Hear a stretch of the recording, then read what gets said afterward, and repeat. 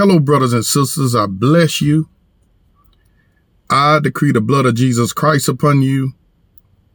And Heavenly Father, I pray that you'll give me a super spiritual prayer, Lord, for my brothers and sisters in an unknown tongue. Rahaye masalo si kleme shekma shilekama shile korosie masi mahaye de mekaye le masha kayesiema raye de meshe lasa de mekaye rokoro mashe makaye silekayara masha rashala makaye de moko makia de makaye. For I bless you, my children. You are blessed. You are overcomer. Even your faith, even your confession, as you begin to learn to speak what I've already declared over you, victory shall be yours, says the Spirit of the living God. Hallelujah. So this week we're talking about building yourself up. In Jude, it says, build yourself up on your most holy faith, praying in the Holy Ghost. Paul said also that whatever Judas wrote Jude, not the Judas Iscariot, but the other Judas. That's why it's called the book of Jude. That's short for Judas. But in Corinthians, Paul said he that's speaking in an unknown tongue, he edified himself. Paul in Luke the physician wrote, if you ask the Lord for something, he's going to give it to you. See, because in the book of John, John said, whatever you ask the Father in the name of Jesus, he will do it. So let's go to 1 Peter 2:9. 1 Peter 2:9. This is Peter building you up. It says, but ye are a chosen generation. Say, that's me. I'm a chosen generation. A royal priesthood. Say, that's me. I am in a royal priesthood. A holy nation. Say, I'm a member of a holy nation. See, being a Christian, you have joined a nation, a peculiar people, that ye should show forth the praises of him who have called you out of darkness into his marvelous light. Now I want to read that same verse in the Young's literal translation. It says, and ye are a choice race,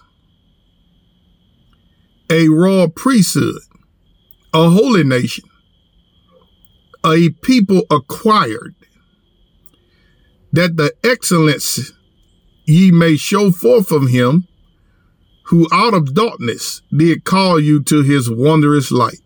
He has acquired you and made you a partaker of his divine nature.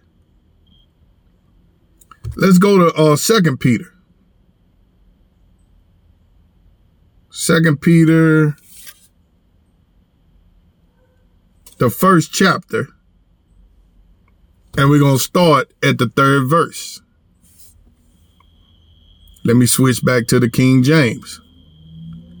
It says, according as his divine power have given unto us all things that pertain unto life and godliness, through the knowledge of him that have called us to glory and virtue, whereby are given unto us exceeding great and precious promises, that by these ye might be partakers of the divine nature, having escaped the corruption that is in the world through lust. Now, you remember I've been saying that you are a partaker of his divine nature. It's right there in 2 Peter 1:4. Now say this. Say, I'm made in the image of God and in his likeness. Now say this. Say, I am a partaker of his divine nature. Say it again. Say, I am a partaker of his divine nature. Now say this. Say, therefore, I have God's ability on the inside of me.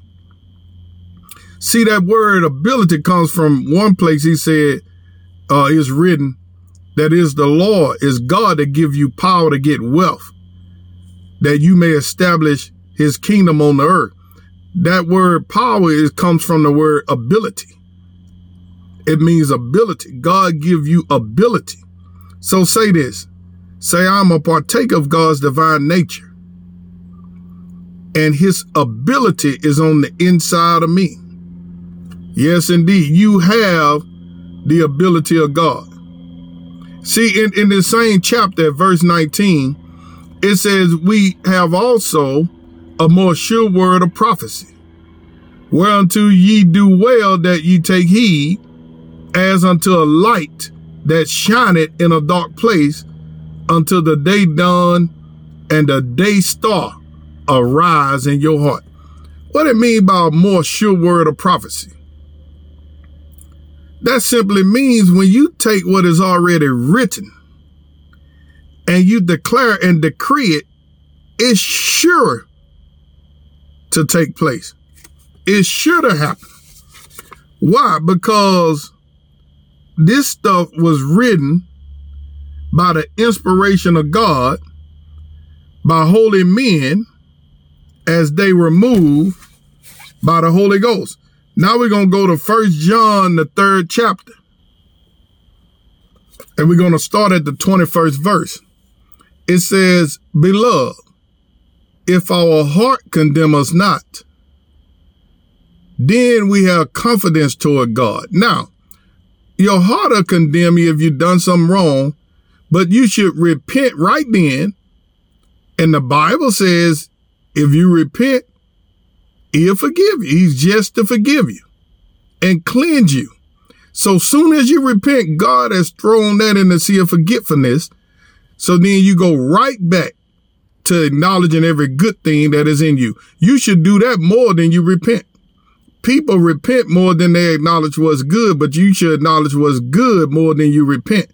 Repentance should be rare, because if you repent all the time, you got a sin consciousness. God is not that nitpicky. See, when you got a sin consciousness, you're going to nitpick yourself. But anyway, and whatsoever we ask, we receive of him.